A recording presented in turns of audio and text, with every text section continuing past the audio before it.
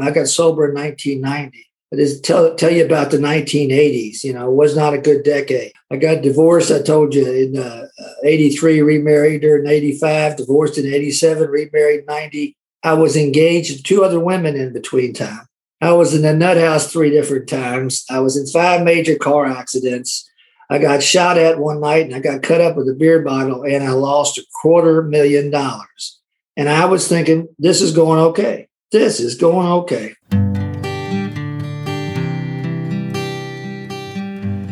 Well, hello, friends of Bill W. and other friends. You have landed on Sober Speak. My name is John M. I am an alcoholic, and we are glad you are all here, especially newcomers. Newcomers, that is, both to recovery as a whole and newcomers to this podcast. Sober Speak is a podcast about recovery centered around the 12 steps of Alcoholics Anonymous. My job here on Sober Speak is simple. My job is to provide a platform to the amazing stories of recovery all around us. Consider Sober Speak, if you will, your meeting between meetings. Please remember, we do not speak for AA or any 12-step community. We represent only ourselves. We are here to share our experience, strength, and hope with those who wish to come along for the ride. Take what you want and leave the rest at the curb for the trash man to pick up. Hello, ladies and gents. That was the voice of Mr. Tim H. that you heard at the beginning of this here, episode number 188 of Sober Speak. And you will be hearing, as usual, so much more from him in just a moment. But first, things first. This episode is brought to you by Trudy and Marcos and David and Gerhard. Let me fill you in on what Trudy and Marcos and David and Gerhard did in their spare time. They went to our website, soberspeak.com. They clicked on the PayPal tab and they made a contribution. Muchas gracias, Trudy and Marcos and David and Gerhard. This episode is coming right out to you. I, John M., just another bozo on the bus, will be the chairperson for this meeting between meetings, and I am truly honored and privileged to serve all of you listening in. So take a seat, if you will, around this virtual table, and let's get started. Now remember, no matter who you are or what your past looks like, you are welcome here. It is an open table to all, and we are glad you are here with us. By the way, I just have to mention this. I was at a meeting this week and my friend named Casey W. was there, and he came up to me. It was an in-person meeting. And he came up to me after the meeting was over, and he said, "Hey, John, I really enjoyed your podcast recently. I've been listening to many of the episodes." He says, "But I do want to point out, I just kind of fast forward through the first 10 minutes and listen to the rest of the episode." What he was saying there, he was saying that he's skipping past all Moaz gibberish. And fortunately, I have a spiritual program, so I was able to take that to my higher power, and I am doing just fine. But nonetheless, thank you for pointing that out, Casey. All right, so if you are not joining us for Recovery Yoga, and you have heard this in the past, and you think to yourself, I surely should join that yoga meeting that John M. talks about. When is that again? And how can I find the information? Well, let me fill you in on that as well. It is on Sunday afternoon at 4:00 p.m. Central Standard Time in the Estados de Unites. Oh, I'm trying to do United States in Spanish, but I don't think I quite got it all the way there. I may have possibly been close, but I'm not really sure. Once again, do not be jealous of my bilinguality. Nonetheless, it is on Sundays at 4 o'clock p.m. Central Standard Time. And if you want the Zoom ID that is associated with that, go to our website, soberspeak.com, and click on Sober Resources, one of the top tabs there, and you will see all the Zoom info, and you can join us. We would love to have you. And I say we, I attend most times, but it's not really me. It's a combination of Tanya and Megan P., who put these things on, and they do an absolutely fantastic job. And as I heard Emily say once right after the class was over, she goes, I didn't even know I needed that today. And that's usually what I think after the class is over. Once again, you don't need to be a yoga bendy person, like all flexible and stuff like that. In fact, I am not. I guarantee you that. All you need to do is show up with a mat and a place to kind of spread out. Well, you don't even need to have a mat, actually, just some place to spread out. And what we do in the first half of the meeting is we do it's a recovery /AA /Al-Anon type meeting. It's an open meeting. You don't have to be an alcoholic to come in. And we do that for about 30 minutes. And then one of the ladies leads the yoga class on the second half of the hour. And I absolutely love it. It's both yoga and meditation, by the way. All right, so on to what else do I need to know? Oh, I do want to announce this again. If you are in the North Texas area and you would like to join us for a in-person meeting, an open discussion meeting, which means that anyone can attend. You don't have to be an alcoholic to come in there. We have something called the Frisco Fourth Dimension Group on Saturday at noon at the Grace Avenue United Methodist Church in the city of Frisco, Texas. And once again, if you go to that website, soberspeak.com, and you click on the Sober Resources tab, you will see all the information there, including the address. Now, on to our featured speaker of the week, and it is Mr. Tim H. from the Louisville, Kentucky area. This episode we are calling Do the Stitches and Leave the Pattern Up to God. Let me say that again, and he's going to talk about it during the episode, but I love it. It's Do the Stitches and Leave the Pattern Up to God. Tim has been sober for 31 years. In fact, we recorded this 2 days before his sobriety anniversary. Tim comes from an Irish Catholic family, and he was a basketball player in college. Tim has been married 4 times and divorced 3 times. Catch this, to the same woman. I know there's a lot of people divorced and married several times within Alcoholics Anonymous, but 4 times, divorced 3 times, and married 4 times and divorced 3 times to the same woman, and he'll talk about that on the episode. One of my favorite quotes, besides the title of this episode that Tim comes up with, is, "Keep a drunk in front of you at all times."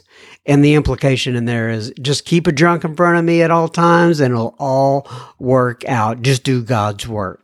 Now, ladies and gentlemen, without further ado, I present to you Mr. Tim H. And we will have plenty listener feedback at the end of this episode.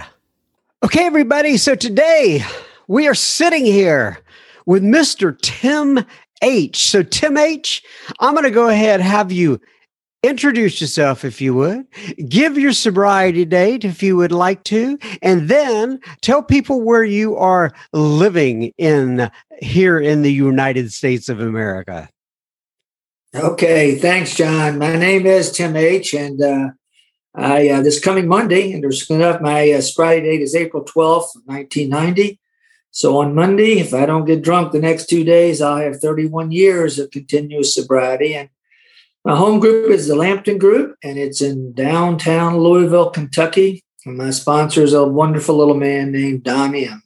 Ah, I think we're going to have Don M here on the podcast here pretty soon. 31 years. Congratulations, Tim. That's absolutely wonderful. That's amazing. In fact, I just want to tell you, Don just celebrated 40 years yesterday. Wow. Oh, yeah. Very nice. Well, I'll look forward to talking to him very soon. And in fact, let me just kind of set it up here. The reason that you and I have been connected, if you will, is because we have a common friend. Her name is Amy D. She has been on the podcast before. You probably don't know this, but the title of her episode, I absolutely loved it, was Prostitutes Don't Get Sober on Saturday. Sounds like it. Yeah, it sounds like it. That is like Amy. Yeah, Amy and I are in the same home group, and the Lampton Group, and I knew her father, Kenny, very well, who's passed away a couple years ago, and Amy's a great AA, and I just love her. Yeah, she talked about her dad a lot on that particular episode. It was heartwarming for sure. And is Don part of that group as well? No, Don, that's not his home group. He usually comes to share it my birthday every year. But he has always had a home group actually over in Southern Indiana is where he used to live. And he's just stuck with that all these years. And the home group that you go to, is it like a clubhouse or is it a single meeting? Well, it's changed. For years, we met in the basement of a church, like where AA meetings are supposed to be. Right. But then the church got into disrepair. It's a long story, but we had to move. And we actually have had our meeting in a clubhouse prior to COVID. And then since COVID, we've been on Zoom and just now starting to talk about getting back together live. Yeah, we've been meeting live with our meeting that we have here in Frisco, Texas. In fact, we just started another meeting today. It's called the Frisco Fourth Dimension Group is up here in Frisco. And so anyway, that's Frisco, Texas is where I live, by the way. And so we were able to crank that up. And it was kind of interesting to have a live meeting. We actually passed the basket and everything like that. And so, things are starting to get back to normal. Yeah, it will be interesting to see how this transition works. I mean, I think Zoom is here to stay, to some extent, and has a nice applicability for a lot of older people. But I'm really looking forward to getting back face to face with guys, Yeah, me too. Me too. All right, so let's talk about Tim H. a little bit. Obviously, you're there in Louisville. Did you grow up in Louisville? I did. So you are Irish Catholic, is that right? I sure am. And so in terms of recovery, how did that kind of work into your psyche? I mean, do you think that your Irish Catholic upbringing either contributed to or was part of your getting to where you are today? Well, I really don't think there's any doubt about that. I grew up in an environment where drinking was just a way of life. It went with the whole Irish Catholic thing. And, I've heard somebody say years ago, and this was the way my family was, if anybody in my family turned down a drink, it's because they misunderstood the question. So we just drank at our house. And if you came to my daddy's house, he put something to drink in your hand. That was just the way it was. And so, and I'll tell you another thing, though. It's interesting. I was very conscious of the drink problem with the Irish. And in fact, in my senior year of college, we had to do a paper for our history class. And I did the paper on how the drink had held the Irish back in their immigration in America. The problem was so severe. I said, so I did that thesis paper and I spent the next 27 years proving that I was right. So, I was very conscious of it. And I look at my Irish heritage today in a whole different way, and it actually kind of upsets me sometimes when all the people think about Irish, they have to think about drinking. That there's a lot more goes along with that heritage than just drinking, but we earned it. I guess we've earned it over the years. That's right. I don't know if you know him. He's another circus speaker, Bill C. from California. Yeah, very well. Yeah. He says that whenever he addresses a group over in Ireland via Zoom, he says, thank you. Glad to be talking to the folks where you are the birthplace of alcoholism. That's right. Yeah, absolutely. He's right on the money there. Where it all started. So you mentioned college there too. I think you were a basketball player. Is that right?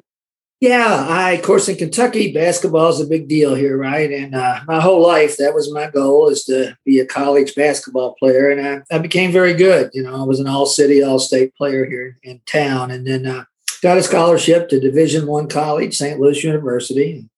That was a big deal. I was the first one in my family to go to college, much less go on a scholarship. And so at that time, St. Louis played in the same league with Louisville and Cincinnati and Memphis State. It was a big deal. And so it was kind of my childhood dream came true, when I was 18 years old. So, well, then talk about, I'm curious about your drinking during that stage of your life. Was it, were you fairly tame about it? Was it just kind of social drinking? What was happening there? No, actually, I had got a hold of alcohol when I was about 16 and loved it and started to use it, as I could. Because like a lot of people, I was really a shy, introverted, tall, goofy, pimply type of kid that alcohol just made everything all right. It became a solution for me. So in terms of my basketball career, it showed up very quickly. The first game of my sophomore year, which was my first varsity game, I showed up to the game pretty drunk. I showed up to the game pretty drunk, and the rest of the players recognized I'd been drinking and kind of hid me out, so the coach wouldn't throw me out of school. And I say that because, that was the most important thing in my world at that time. And that day, alcohol went right to the top spot in my life. It went right by that basketball. And from that point forward, John, actually, alcohol and alcoholism would dictate almost on a daily basis what I did and who I did it with. And I say that because, after it went by the basketball, it was easy to go by my education. It was easy to go by just about anything else that popped up. So my career, I did play through my junior year. I got hurt and couldn't play my senior year, but the alcohol had already taken a tremendous toll in my life by then. So you said I think you said something earlier about you had 27 years to kind of do that research to prove that paper. Does that mean once you started drinking, I guess when you were 16 or whatever, you drank for 27 years? Yeah, 27 years, I drank. And so I passed, being sober longer than I drank. And that's a good thing. But I was about 16 when I started and was about 42, I guess, when I got sober. So were you able to, did you accumulate a lot of damage along the way with family and other members? Take me through that part, kind of a thumbnail sketch of those 27 years, if you can. Oh, wow. Wow, a thumbnail sketch, huh? Well, let me just give you this then. I met my high school sweetheart when we were seniors in high school, and we dated for about 6 months, and then I went off to St. Louis to college, and she stayed here. Of course, for the next 4 years, it was like on and off, love the one you're with type of relationship. And so when I came back from the law school debacle, I had to go live with mom and dad. That's so kind of well. Hold on just a sec. So you went to law school during that time, and there was no. Oh, I'm sorry. I'm jumping ahead of my whole story here. Anyway, by the time I was ready to graduate in 1970. My grades were good enough to graduate, so they told me I had to graduate, which I kind of wanted to stay around and keep the party going if I could, because Vietnam was going on at the time. That was not going real well in 1970. 3 of my buddies had already been brought home in body bags. And they had the draft lottery. That's when they drew your name, your birthday out of a hat to see when you were going. Well, I was like number 6 out of 365. I made the top 10. So I was destined to be in Vietnam. And I was going to go, but in those days, there were 2 ways you could get deferred from the draft. You could get married, and I thought, man, that's too drastic. Or you could go to grad school. So I decided that's what I had to do, and I decided I was going to take the test to get into law school and get into grad school. Well, I took the LSAT, and I got a bad score on the first LSAT, and the law school turned me down. So I decided, well, I'm going to stop drinking. I'm going to study for that test again, and I'm going to get into law school. So for 5 weeks, I don't drink. I studied my butt off with this real smart guy who was right down the hall. But the day before the second test, for some reason, this is the way my mind works, I decided I'm ready for this test. I'm going to go out and get a couple beers so I can relax, come back, get a good night's sleep, and take that test. I left on Friday afternoon for those 2 beers. I didn't get back to campus to the following Tuesday. Found out later on I rode around a city bus about a day and a half. And what I know today is called a blackout. And I always tell everybody, I swear to goodness, I did not know what a blackout was until I got to AA. I didn't know. I used to start somewhere, end up somewhere else with a big old chunk of time gone. And I didn't think a whole lot about it. But here's what happens. You talk about your life starting to get unmanageable. 2 in the morning, I realized I was drunk. I wasn't going to take the test, but I went back to the dormitory. I found a real smart guy who was tutoring me. And I paid him $25 to go take that test for me. And I'm not very proud of that. But in those days, you could do that way too easy. So he goes and takes the test. I stayed drunk for 3 days. I even forgot he took the test. 3 weeks later, we get the results, the test the guy took in my name. Guy got the highest score in the history of the law school. Yeah. I want to tell you what, it wasn't very funny then. He doubled the score from my score, And I remember opening that envelope going, oh, you idiot, look what you've done to me now. So I had to make an appointment to go see the dean because I thought I better get to them before they get to me. And here I am, 23 years old, the hero child, Mr. All-State basketball player. And I'm standing in this dean's office, and I said, Dean, you're probably wondering about the difference in those 2 scores.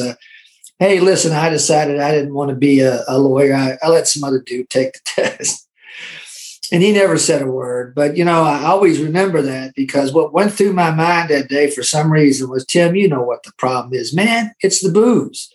The booze took the basketball away from you. The booze took your chance to go to law school. And you know it. And at least for that moment, it was that clear.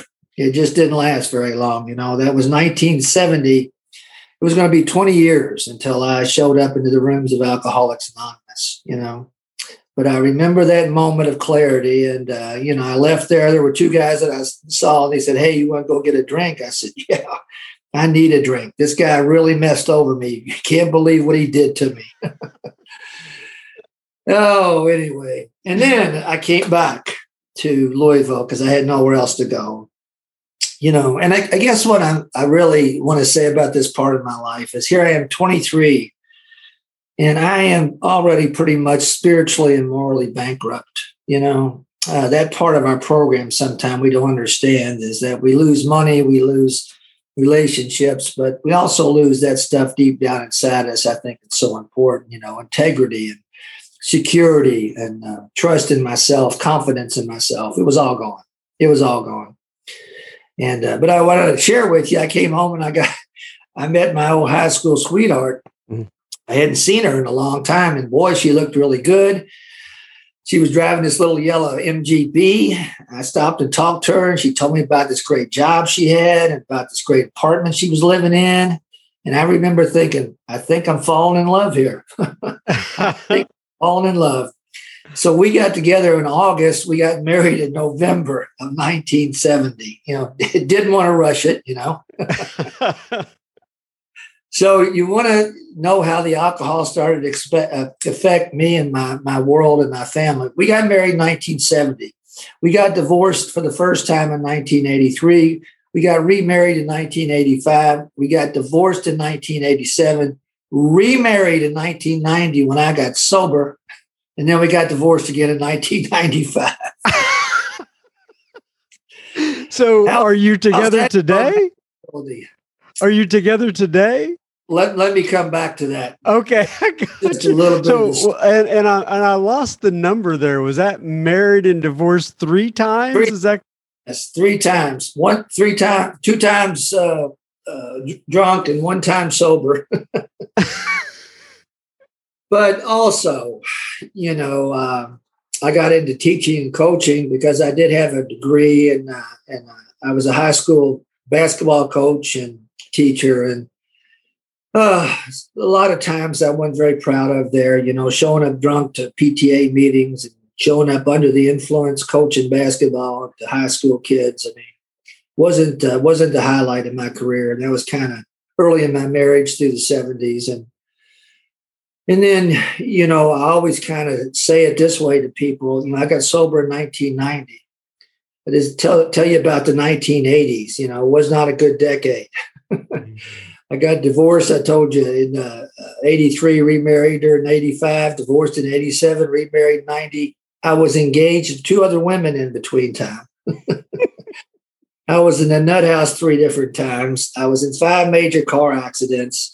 I got shot at one night and I got cut up with a beer bottle and I lost $250,000. And I was thinking, this is going okay. This is going okay. I always say it that way because, I realized today that everybody knew my life was unmanageable but me. Why are we always the last to know? From 1982 to 1985, I went through 5 psychiatrists. That was always a simple deal. I kept them until they started talking about alcohol. If he talked about alcohol, I fired him, got me a new guy. I was taking every antidepressant they made in the 80s, drinking whiskey and beer every day. And if anybody's using that recipe, I'm going to tell you it didn't work very good for me. But alcohol jumped right in the middle of my life and, destroyed just about every significant relationship I had, in my home and in my work. And until April 12th of 1990. And we can talk about that a little bit. It was pretty crazy. Let me take a little break here. We will be continuing our conversation with Tim H. in just a moment. Just a reminder, you are listening to Sober Speak. You can find us on the World Wide Web at soberspeak.com. There you will find approximately about 185 or so other episodes you can listen to for free. You can also find the donate button on our website, which you can use if and only if the Spirit moves you to do such. Please keep in mind, this is a podcast funded by you, the listener. Sober Speak is a self-supporting organization through our own contributions. We are not allied with any sect, denomination, politics, organization, or institution. We do not wish to engage in any controversy, neither endorse nor oppose any causes. All right, now back to Mr. Tim H. All right, so let's talk then about, I guess, your slide on into Alcoholics Anonymous. Do you remember your first meeting? Do you remember what got you there? Was it a, in and out type of process? Talk to me about that. No, the last time I got thrown out in 1989 from my home, I ended up living in a guy's friend of mine's basement out in the south end of Louisville. And it all ended for me, in a strange way, because I came in that night at that house I lived about 2 a.m. Family I was living with was already asleep, but I remember sitting on the edge of the bed, and I remember drinking the last 3 beers he had in his refrigerator, and I had the strangest feeling I've ever had. I got all clammy and prickly, and I really thought I was having a heart attack, and because I can remember thinking maybe I better go to the hospital or emergency room. I guess I passed out. I woke up the next morning, had the same crazy feeling, and I got up to get in the shower. and on my way to the shower, something happened. It's the easiest, simplest way I can say it. Something happened. I just broke down. And I basically just said, God, I am so tired. I've lost my home again, my wife again, my kids again. Please help me. And I got showered and I went into my office. And by that time, I had gotten out teaching and coaching. I had started an insurance business. And usually my office is really busy. But April 12th of 1990, I got there at 7:45. I sat down at my desk and I didn't move a muscle until noon, 4 hours and 15 minutes. And that day, the phone never rang one time and nobody came in the office that day. And, the book talks about a moment of clarity, and I guess that's what happened because all I could think about is it's over. And I reached in my desk drawer and there was a meeting directory of Alcoholics Anonymous, which a guy had given me almost 2.5 years before. And that was a Thursday, April 12th of 1990. And I went to my first meeting on a Thursday afternoon, and I have never not been back into the meeting of Alcoholics Anonymous. Fortunately, I haven't had the consequence of drinking ever again. And the obsession to drink for me was lifted, pretty quickly. And I'll be forever grateful for that. Now, my obsession of self, I've been working with that for the last 31 years, but the obsession with drinking was pretty well lifted. And I got involved into Alcoholics Anonymous. And I think the most significant thing that I could say to everybody is the one thing that I have done consistently and persistently for 31 years. An old drunken painter told me really early on, he said, Tim, keep a drunk in front of you at all times. And no matter what happens in your life, you're going to be okay. And it's the only thing. Keep a drunk in front of you at all times. Yeah. So I have a picture of that, but what do you think that means? Well, it means two things. That drunk can be in front of me as somebody I'm helping, or it can be my sponsor, okay, who's in front of me, who's a drunk too. And we get help from both sides. We get help from people ahead of us, and we get help from people behind us. And as I said, that's the one thing I've always done over the last 31 years. I stay very active. Our home group, and I'm sure Amy told you this one, is down in the hood. It's kind of down in the inner city. And as a direct result of that, we get a lot of people out of treatment centers, halfway houses. It's a newcomers meeting, really. And so it's always fresh. And that works for me. I need to be reminded what the disease is about, and at our home group, you don't have any trouble. We see a lot of we have drunk people at our meeting very often. And that's been really good for me. And I stay involved in working with guys almost on a constant basis. I love that. So talk then about sponsorship a little bit. I'm curious because just, the type of group that is your home group and what you see and, your sponsorship and how you see it and some of the experiences you've had there.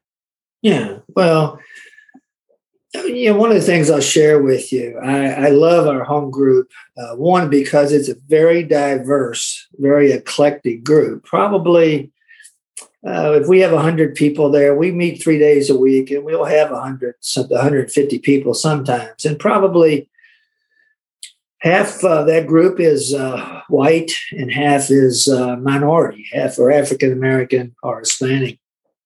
And it's kind of work because the end of town that it's in, and all socioeconomic levels are covered, but mostly lower socioeconomic. And that's been such a wonderful thing for me, because in this world right now where we're living, where everybody's so divided, where people are choosing sides and there's so much division, our home group is so eclectic and there's so much love, and it's Alcoholics Anonymous at its finest. We are people who normally would not mix, but what grows up amongst us is a fellowship that's indescribably wonderful. And I got to tell you this story because a lot of the men that I sponsor are African-American men, and it's just because of where my home group is. Several years ago, I was down that way, and I was ready in my car to get up on the expressway, and I got hit in the rear end. And the guy that hit me when I got out was an elderly black couple. All right. Now, keep in mind, we were just about 3 blocks from the home group. So we're in the middle of the street waiting for the police to show up. And I'm standing there, and all of a sudden, here comes 2 guys down the side of the street, both black. They ran over to me. They go, "Hey, Tim, how you doing, man? You okay?" I go, "Yeah, guys, I'm all right." That time, here come 2 guys down the other side of the street, both black. They ran over to me. He said, "Tim, are you hurt? Can we help you?" I said, "No, guys, go ahead." Honest to goodness. About that time, a car came off the expressway, 5 guys in there, all African Americans. They jumped out, surrounded me, and said, "Tim, can we take you anywhere? Are you hurt?" And I said, "No, guys, go ahead. I'm all right." I turned around, and that elderly black gentleman and his wife who hit me were standing there, and he looked at me and went, "Who are you anyway?" I thought, what can I tell this guy? And I wanted to tell him, "Look, I'm just a drunk." And, those guys are just drunks just like me. And, but it was a neat moment because it reminded me that in Alcoholics Anonymous, we don't care about anything. If you want to be sober, Mm-hmm. we don't care how you look, what your sexual orientation is. You're welcome. And we're going to give you all the help that we can. So, Okay. and that's why I've loved my home group. It's been great. I've also heard you tell a story before, and hopefully you remember this. I'd heard it once before. You told a story about in your business, some messages you had got at work from your assistant. Can you talk about that?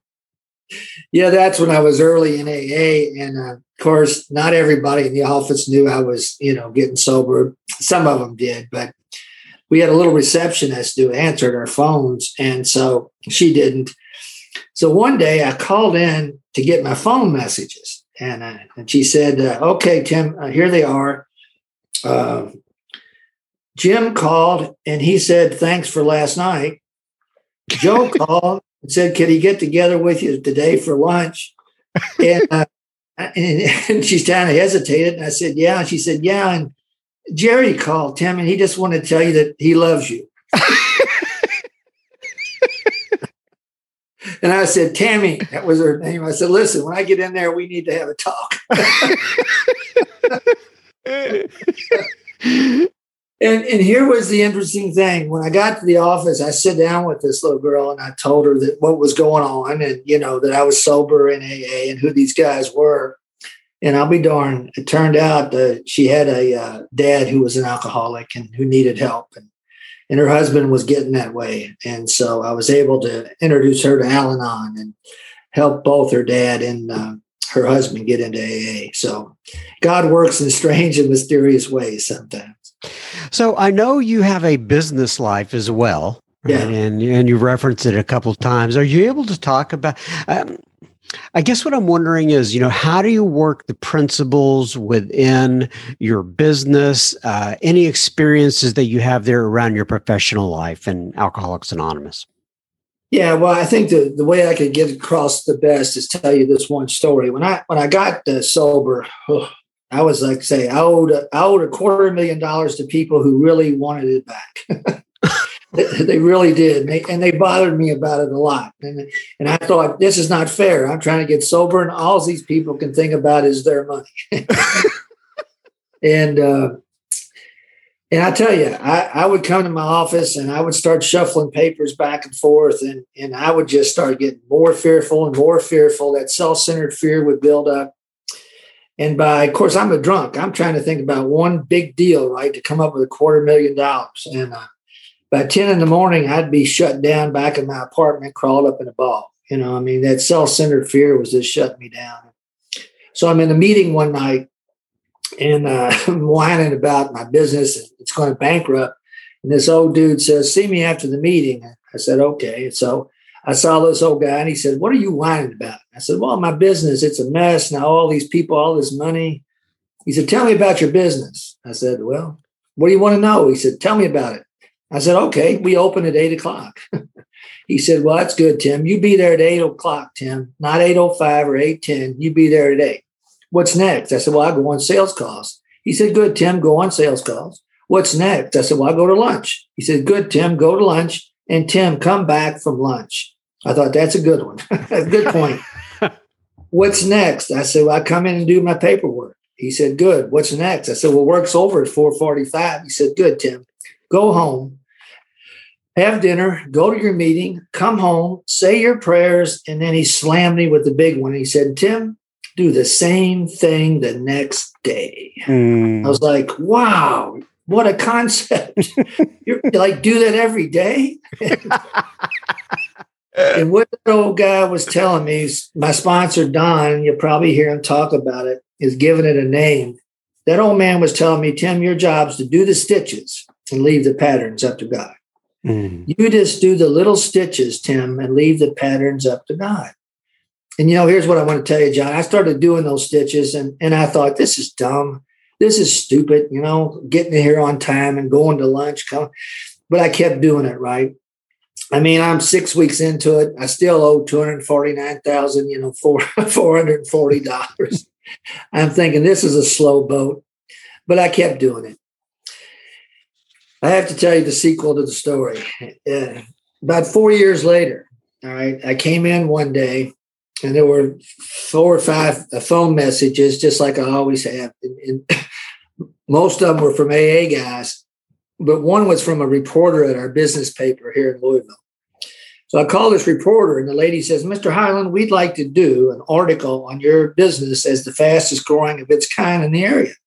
And I said, well, thank you very much. I'm very, very appreciative of that. And I said, ma'am, what is it you'd like to know? She said, sir, what was it that you did that really turned your business around? And I tell you, I had this one story how I came up with this great idea and I pulled myself up from my bootstraps and I rocketed this company to success. But that's not what I said. I said, lady, here's the deal. My office opens at 8. I get there at 8. I go to sales calls. I come back from sales calls. I go to lunch. I come back from lunch. I went right through the whole thing. And at the end, there's like silence on the end of the phone. And the lady goes, thank you, sir. We'll see what we can do. And what I'm saying to you is what I knew was there wasn't going to be an article, but I knew I told her the truth that, what works in every aspect of my life is to understand my job is to do the little everyday stitches and leave the patterns to God. Do the stitches in my personal life, in my business life, in my AA life. And what I found out is the stitches are simple little things, but I'm a big deal guy, right? And that's why sometimes I don't like to do these little stupid stitches thing. But when I'm stitching and not worrying about what the pattern is, it's the happiest and most content that I am.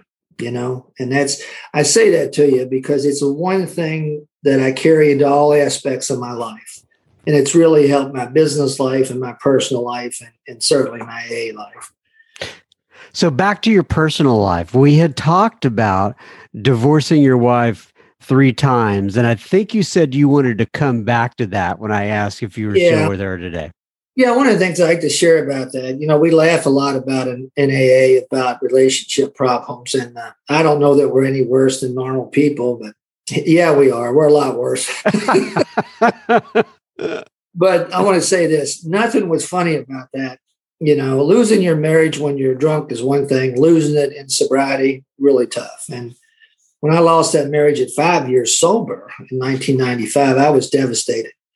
And I came to the old guys, in the AA, and they said, oh, Tim, we don't know, buddy, but just keep helping drunks, son. Just keep helping drunks. And so I kept helping drunks. And as I said, that has saved me time after time. But I guess I'm helping drunks 1 year. I'm helping drunks into the second year, being single.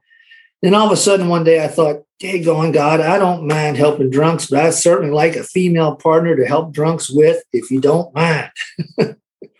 Should have never done that.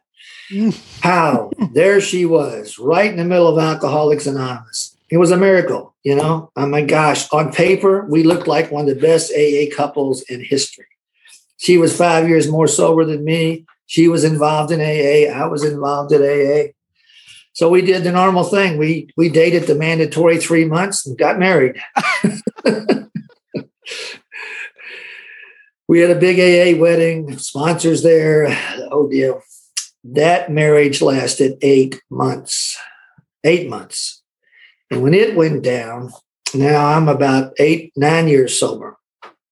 I mean, it was awful. I mean, and now I'm on my knees asking God, what is so wrong with me? What's so broken in me that I can't have a decent relationship? And of course, I came to AA, guys, and you guys said the same thing. Well, Tim, just keep helping drunk, son. It'll work out. But here's what I want to share with you. Now I'm almost 10 years sober. And a strange thing happened on my way to long-term celibacy in Alcoholics Anonymous. Remember my most frequent wife? I call her the mother of my children. I was back living with my dad again at 10 years sober after that divorce in the program. And I got a call from my most frequent wife. And she was down in South Carolina with the kids and grandkids. I guess she heard about what had happened. Now, keep in mind, here are two people known each other since we were 17 years old, been married and divorced 3 times at this point in time. We're 52 years old at this point in time. And for some reason, the walls had always been so high for us that we couldn't get over them. And anyway, I drove down to South Carolina that weekend to spend some time with the kids. I got a separate condominium. But on that weekend, for some reason, she and I talked and we agreed to be friends and work on a friendship.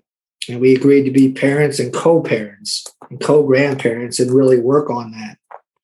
And you know, the walls that were always so high between us, for some reason, that weekend didn't seem to be as high. We got back to Louisville and I started to date her.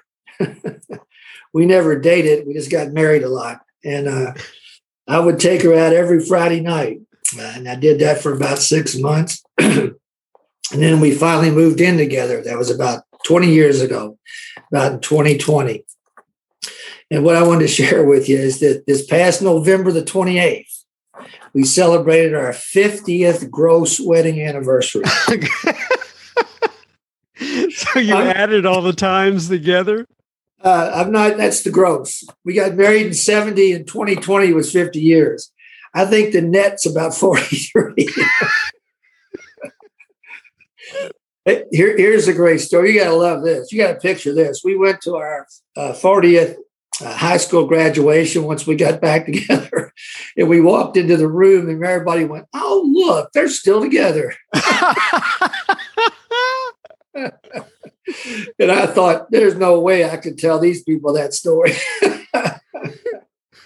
But I'll tell you this. Let me share this because this is so important.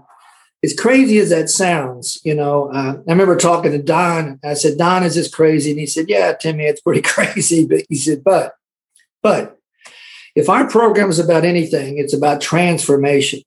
And you know the thing about transformation? We don't know when it's going to happen. We don't know how it's going to look. And we don't know who's going to be involved. You know why? We don't transform. God does. You know, my friend Bob in Minneapolis talks about we plant the seed. We keep the weeds away from it and we water it, but we don't grow it. It grows when God wants it to grow. And, you know, I have to tell you, that has to be what's happened here. We are the best friends today. We are so much in love today. I don't like to be without her. She and her friend went down to South Carolina yesterday to a place that we have down there, and I'm lonely. I'm lonely without her anymore. We've become so close. And I say that because that is what our program is about. That's what the 12 steps are about, transforming from one person to a different existence entirely. And what I know today is I could not do that. She could not do that. But you all told me that God could and would if he saw it. And I say that because, you know, I don't know who listens to this, but boy, all along those points along the road, I mean, a lady in California told me one time after she listened to my story, she said, Tim, sounded like you came to a lot of periods in your life. I said, oh boy, I had a lot of periods. She said, let me tell you something. God doesn't use periods. He only uses commas. Only uses commas. And if you think right now, you know, you're at a period in your life, you're wrong. You know, the problem is God doesn't tell us what's behind the comma, right? We have to suit up and we have to show up with the faith that if we try to help God's kids, you know, God will help us. And that's all I can tell you. As crazy as that story sounds, We're living a life right now. We have 8 grandkids, 2 great grandchildren, another one on the way. And if nothing else, I guess what I'm trying to say is that story is about what I think this whole program is about. It's about God's mercy, certainly, for a guy like me who messed up just about everything that you could possibly mess up in his life. And to be 72, almost 73 years old now, and 31 years sober, and to have the life I have today, it's strictly something that was outside of human power, as our book talks about. And I have no illusions in my mind anymore about that. It's got to be God's will in my life and not mine. I have so much enjoyed our time together, Tim. You got choked up there toward the end, and I got choked up as well. And that's a beautiful story, and on many different levels. And I'm so appreciative of you taking time out of your schedule to come in here and record this with me. I do appreciate it. I know we were talking a little bit on the front end about okay, this is a podcast. This is a little different. I don't know exactly what to expect. How was your first podcast? I go, okay. Oh, it was great. You made it very easy, John. Very easy. Looking at your smiling face here, it was a lot of fun, actually. Oh, well, God bless you. Yeah, I wish, as you know, we are Alcoholics Anonymous. I would absolutely love to put these things out on YouTube for other people to see. But as you know, I just try to respect the traditions of Alcoholics Anonymous and not do that. So, but this is absolutely fantastic. At least we have your audio, and hopefully you can use this to share with sponsees or something if you want, to get them, they can know you a little bit better that way. That's a good idea. I'll do that. We're moving into a new age now. There's a lot of different ways to carry the message, and certainly this has become one of them. So I appreciate your service, John, and taking your time to get the message out. Oh, you're welcome, my friend. Well, God bless you. I always end it here with page 164 from the Big Book. I'm going to read here. It says, abandon yourself to God as you understand God. Admit your faults to Him and to your fellows. Clear away the wreckage of your past. Give freely of what you find and join us. We shall be with you in the fellowship of the Spirit, and you will surely meet some of us, like me and Mr. Tim here, as you trudge the road of happy destiny. May God bless you and keep you until then. Namaste. Once again, thank you so much, Mr. Tim. God bless you, and I hope our paths cross soon. Same here, John. Thank you. Mr. Tim H., you are the man. I so much appreciate you taking time out of your schedule to sit with moi and record your story. Thank you so, so much. God bless you and your family, and I hope our paths do cross again very soon. Now, on to a little bit of a listener feedback. Katie writes in. Oh, by the way, I forgot to tell you, we don't want you sharing your gossip, but we do want you sharing this episode with a friend or family member. It may be just what they need today. Now, on to a little bit of listener feedback. Katie writes in and she says, greetings from Kentucky. Well, my goodness, we were just visiting with Tim, who's from Kentucky. What a coincidence this is. I cannot even believe it. Maybe she knows it, maybe she doesn't. But nonetheless, greetings from Kentucky, she says. First things first. Thank you for making Sober Speak happen every week. I look forward to a new episode every Friday. My Friday nights sure have changed over the years, and a big smiley face. Yeah. It's interesting that when I first thought about what day of the week I should release an episode on, if I was going to do this on a weekly basis back in the beginning when I didn't really know what I was doing. But nonetheless, most people in the podcast world release their episodes on like Monday, Tuesday, Wednesday. Those are supposed to be the best days. But I thought, we're going to have a bunch of alcoholics listening to us. They may need something to keep them busy during the weekend. And so I decided on Friday. So that was an alcoholic decision. But anyway, she goes, my Friday nights sure have changed over the years. She says, you not cheer. She says, you chair each episode with such grace, and your speakers do a fantastic job of carrying the message. Well, I definitely agree with the second part of that. The speakers we have in here do a fantastic job. Do I share it with grace or not? I don't know. I guess that's up for debate. But then she puts thank you in all big capital letters and 3 exclamation points. She says, how can I get the info for the yoga Zoom meeting you mentioned? Could you please send me an ID password? I would love to add something like this to my week. Thank you again. Have a great day, Katie H. Well, as you know, Katie, I replied and directed you to the SoberSpeak website, and you click on that little Sober Resources tab at the top, and all of the Zoom ID and info is there, and hope to see you soon on one of those episodes. That sounds great. Lorraine posts in the secret Facebook group. She was posting regarding episode number 185, which I believe is the one right before this, called Steve L. God's Amusement Park. And this is not to me. She's posting to everybody that's in the group. She says, I love this share as I do all the shares. I especially enjoyed the ending where his description of God's amusement park is so detailed in my picture brain that I haven't stopped thinking about it. And all the people I have come to love in my recovery groups are all there in this description. And then she got a big red heart and a big purple heart. And she says, amazing share. If you haven't heard it, and once again, she's talking to all the people in the group, please do XX. And then she puts, thank you, John M., for your podcast and everyone involved.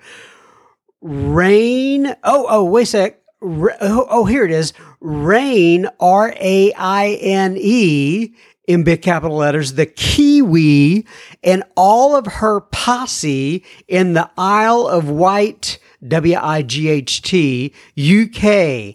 I'll be listening for our shout out, please. Triple X. Well, Triple X, right? Well, kisses. You know what I'm talking about.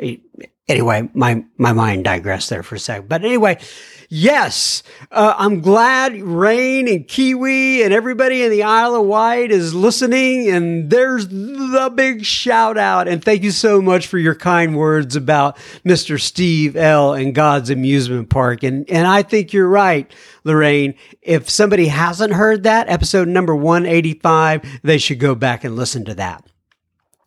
Jeannie writes in.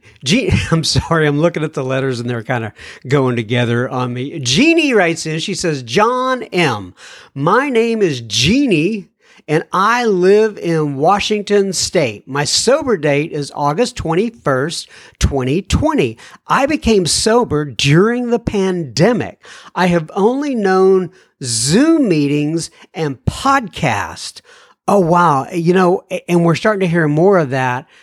I think that's absolutely fantastic. However you got sober is absolutely fantastic. I hope you can get to a real live meeting eventually. I like them. They're kind of fun, but nonetheless, she says, your podcast has been a daily listening essential for me. It is so helpful hearing others' testimony in your interviews. It makes me think more introspectively. Sometimes I imagine you asking me the same questions and how I would answer them. It has really helped me figure out what makes me tick. That is so cool, Jeannie. She says, thank you for your service to our community. Jeannie C. from Washington. Well, Jeannie C. from Washington, thank you for listening and thank you for your service to our community. We're all in this together and I appreciate you writing in. Wait a sec. Okay. So this one's a Jeannie and this is a Jean, but it's got an E on the end, a G-A-N-N-E. I guess you could pronounce this Jeannie as well. This is a Jeannie Palooza here. Oh my goodness, I don't know what to do. I'm so sorry. For those of you who hang in there and listening to listener feedback, I appreciate you hanging with me. I just hope I don't ruin it for the actual people who have taken time out of their schedule to write in here. But anyway, Jeannie says, I live in Jacksonville, Florida, and on June 9th, I will celebrate 9 months sober. Well, good for you, Jeannie. I am so happy for you. She says, this is not my first rodeo, but this time I have fully embraced the program I never did in the past. I'm a little late to the game as I'm 56 and was court ordered here at 18, but better late than never! Exclamation point and a smiley face. She says, I found you on other apps through Transitions Daily. Thank you, Jean. I'm going to think it's Jean B. And then she puts her last name, but I will not be saying that on the podcast. So I guess this is a B is like her middle initial. So W, I guess, is actually our last initial. Nonetheless, thank you so much for writing in from Jax, Jax. I am very familiar with Jax. Thanks again.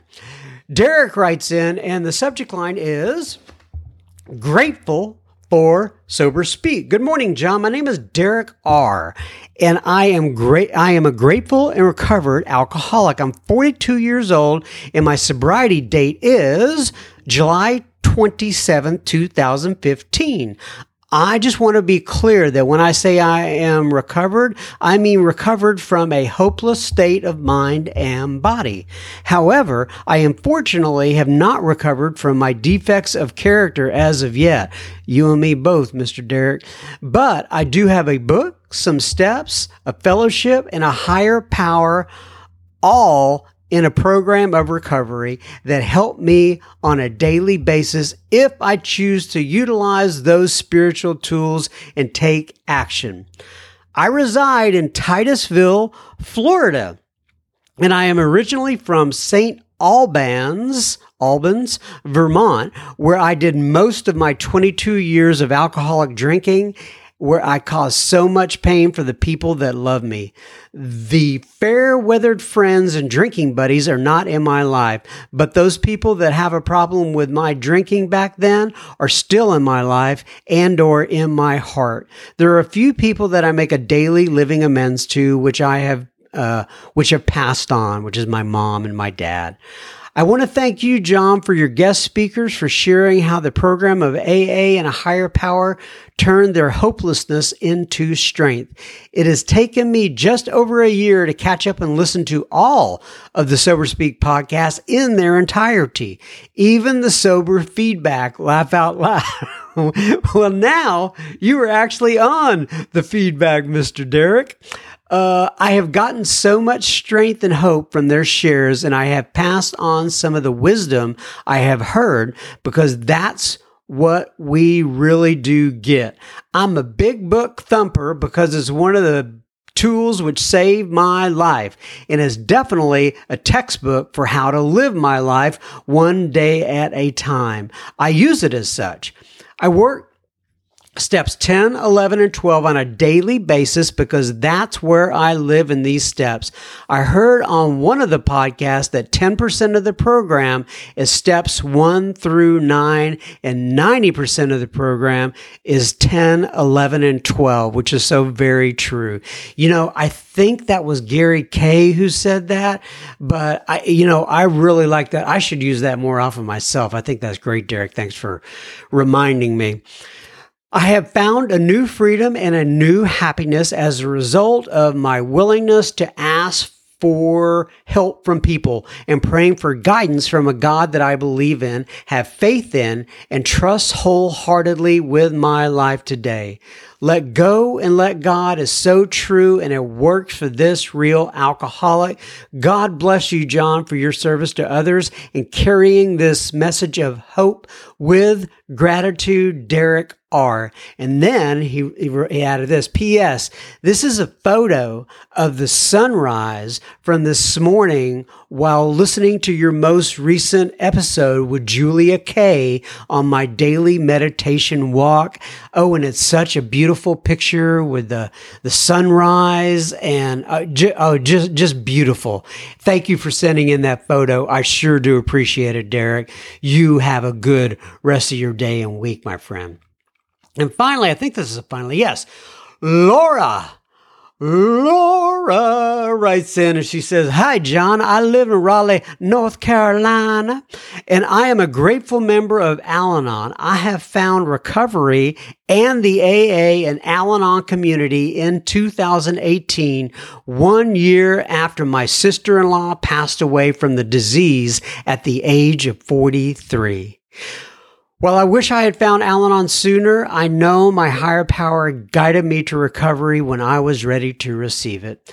I have become an Al-Anon and an AA geek. I love learning about the history of our programs, the traditions and the concepts, but most of all, I love service work. I really appreciate how you have woven the spirituality that comes with service work into various episodes, as I feel like that's where the magic happens. I am currently my district secretary, as well as Zoom support for my district and some other things too. Even though I work as a full-time lawyer, by the way, you are welcome from us alcoholics for keeping you very busy, I'm sure. I don't know what kind of lawyer you are, but I know that we alcoholics do keep lawyers very busy. Anyway, she says, I keep volunteering when my HP gives me the nudge. It's my way of meeting new people and giving back to the amazing community here in North Carolina. I have yet to find someone in Al-Anon or AA I don't grow to love and appreciate. I truly believe the people in AA and Al-Anon are among the best our good earth has to offer. Oh, I think so too. She says, I absolutely love Sober Speak. I listen to it when I'm working around the house as part of my nightly routine. Your interview style is so engaging. I love how you let people tell their stories, don't interrupt them, but ask them some questions to let us listeners know what to know to keep the conversation going. I probably didn't read that right. She says, I also love your sense of humor and your sincere acknowledgement of those moments that are truly moving. While I know you never profit from Sober Speak, and I know that's part of your program, I know it must be a ton of work on top of your regular job. And selfishly, I kind of want you to do it full time for more episodes! ! But I will re-listen to old ones when I run out. Smiley face. You know, I've had people ask me about that before. I've thought I'd like to do like 3 or 4 of these a week, but I just can't. I got to put food on the family for my table. And like you said there, my job does keep me really busy. But thank you for the sentiment. I do appreciate it, Laura. She says, though I'm sure it's a labor of love, I also want to share with you my appreciation for your wife and your kids and for the gift you and they are giving to the world. Oh, that's nice. I'll make sure that they know that. And, they do have to make sacrifices. And this podcast has become a part of their life as well, in many different ways. And they help me with it, and they're very patient. They know that I'm going to take time to do these things. And, I just love my family to death, and I'm so glad that they're on board with this thing. I really am. I heard on NPR that there has been an alcoholism pandemic in Australia during COVID, and it always makes me smile to know that many of our Australian and New Zealand cousins, hey, if you're listening out there, Australian and New Zealand cousins, we're thinking about you. Laura's writing about you. She says they are finding Sober Speak during listener feedback. It's amazing how much hope and joy and laughter you have brought to so many people. You're so sweet, Laura. I really appreciate this.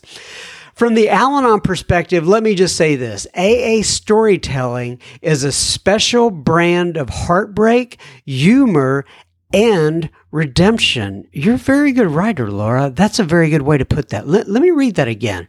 From the Al-Anon's perspective, let me just say this. AA storytelling is a special brand of heartbreak, humor, and redemption. Very well put. She says, I love that I have a great laugh at least once an episode. In true Al-Anon fashion, I hope one day that my husband will find his way to AA in your podcast, but that's up to his higher power, not mine. While he found sobriety in July 2020, he is not in a recovery program, and sobriety has so much harder. Sobriety is so much harder than I could have imagined. As Matthew M. said, if drinking doesn't make you work the 12 steps, sobriety will. Yes, it will. I am so happy his health has improved, but it is so incredibly sad to witness a white-knuckling, dry drunk healing with the grief of losing his older sister, mom, and others in the past 5 years in a constant state of rage, isolation, anxiety, and depression. I know he would love the recovery community and finally find his place in the world and gain the family he is now missing entirely, but it just hasn't happened. So with that, I will wrap this up, but I may ask you for your prayers for us and for him to find serenity. Well, you got it from me right now, and I will continue to pray after this is over, just kind of by myself off to the side. For those of you listening, I pray that you will throw a little prayer up there for Laura T. and her family, and that God's will be done. I'm sorry, I lost something to find him. I appreciate any and all HP vibes coming our way. I like that. I appreciate any and all HP vibes coming our way. We have a lot to be grateful for and a wonderful life, and he just can't see through his anger and resentments. Thank you for your absolutely wonderful and life-changing podcast. It gives me so much hope and humor anytime, anywhere, and any place. I love the Sober Speak live events. I haven't had one of those in a while. I'm sorry, folks. And I really enjoy when you've replayed speaker tapes as well. There are no bad episodes. It's impossible for me to choose a favorite. Jimmy D, Matthew M., Jared, Brenda J., Vinoy, Angie B., and Shannon M. were all special to me, and they all are. Thank you again for your service and making me so very proud to be a member of this fellowship, the very best fellowship on the planet. Exclamation point, Laura T. Oh, Laura T. You're a great writer. I wish I could write like that. I can't. And thank you for writing all of that. God bless you. God bless your family. Keep me posted. I was just in North Carolina recently. Anyway, God bless. That wraps up another week, folks. I'm taking this 1 week at a time. I will hopefully make it back next week. Keep coming back. It works if you work it. Bye-bye now. Love you guys.